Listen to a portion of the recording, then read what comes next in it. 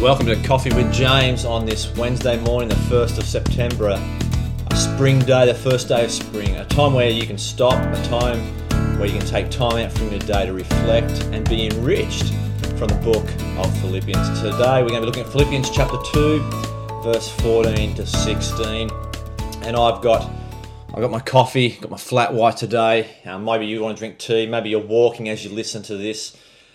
But we're going to keep looking at a book that's all about joy and rejoicing.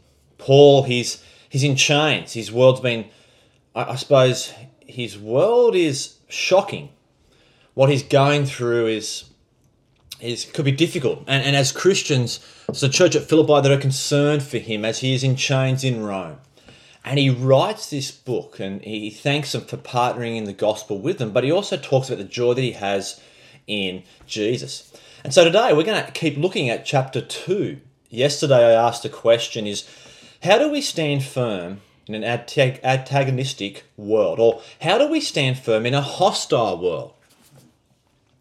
Or what will be our response to Jesus? In the context of this book that Paul's writing, he's just told the church at Philippi, in your relationships with one another, have the same mindset as Christ.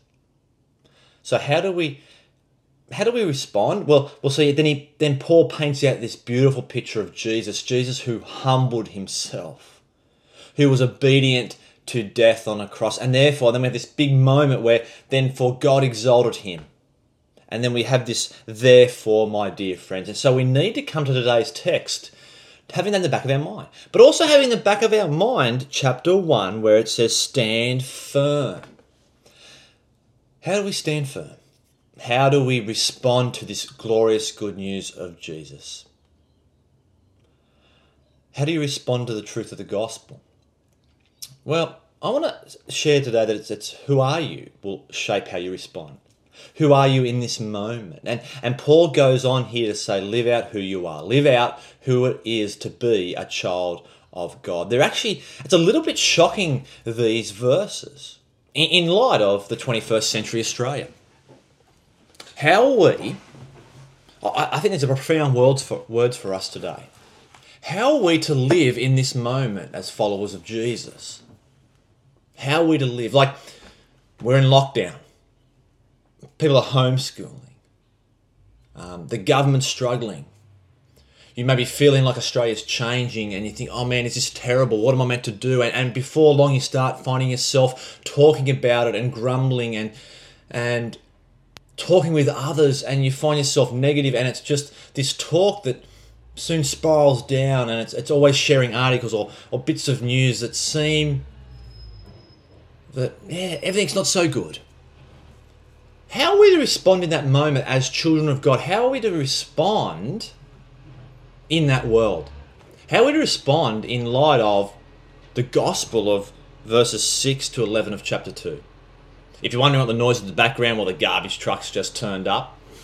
But who are we? Let's have a look. Verse 14 of chapter 2 says, and this is interesting, like you wouldn't expect Paul to say this. He's just told us yesterday, work out your salvation. Work it out. Work out what God's doing, because God is working in you. And what's God doing? He's making you more like Christ. So work that out. Work out what the gospel is. Keep getting deeper into it. Work out your salvation, because God is at work in you. And then he says these words. Now, I wasn't expecting these words. Verse 14. Do everything. It doesn't say some things, but do everything without grumbling or arguing, so that you may become blameless and pure, children of God, without fault in a warped and crooked generation, and then you will shine among them like stars in the sky, as you hold firmly to the word of life.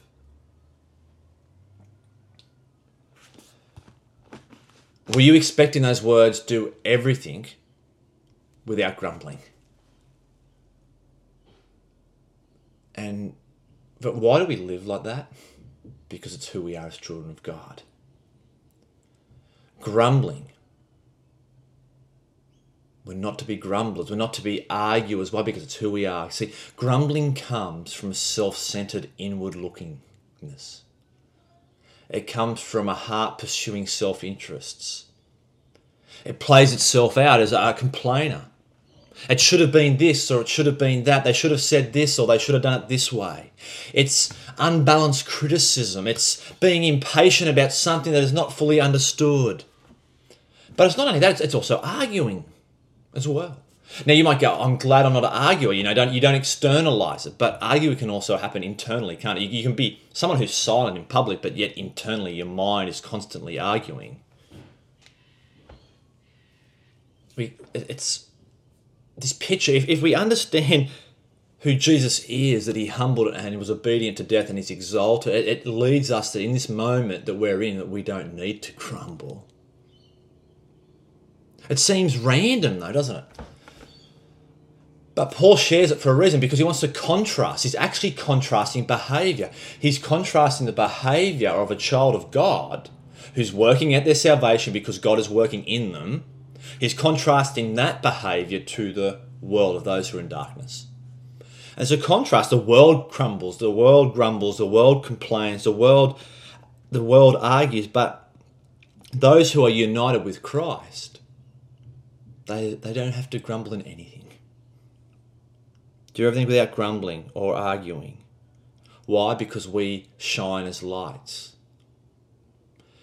It seems random, but I think in the context a little bit also, this arguing and grumbling it's possibly in the book of Philippians, there's a bit of disunity between some leaders in the church. There seems to be a bit of disunity between the congregation and the leaders, and here it's saying, don't grumble against your leaders.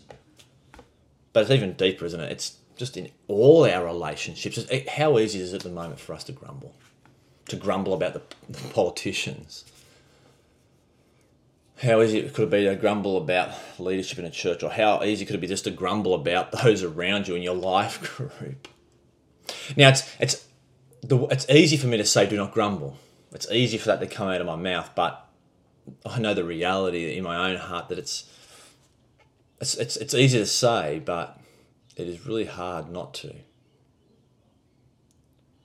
But we are people who shine. In this moment, what stands out? Non-grumblers. See, how do we shine as lights in this world? Do everything without grumbling or without arguing. Now that stands out. See, right at the moment, we're in a moment where we could be in the spotlight. As Christians, as a church, we could be in the spotlight. How are we going to shine? Are we going to be seen as people who grumble? Or are we going to be seen as people who do everything without grumbling? Being content shines in this moment. Being content shines in a self-absorbing, self-promoting world. Let's shine as lights, because Jesus didn't grumble or argue as he went to the cross. Let's work out our salvation as God works in us. Let's pray. Heavenly Father, thank you for this day. And Father, I pray now that we'll grasp and understand who Jesus is more clearly, so that we delight in you, that we'll be lights, men and women who love to delight in you and who are not grumblers. And we pray this in Jesus' name. Amen. Look forward to seeing you tomorrow for Coffee with James.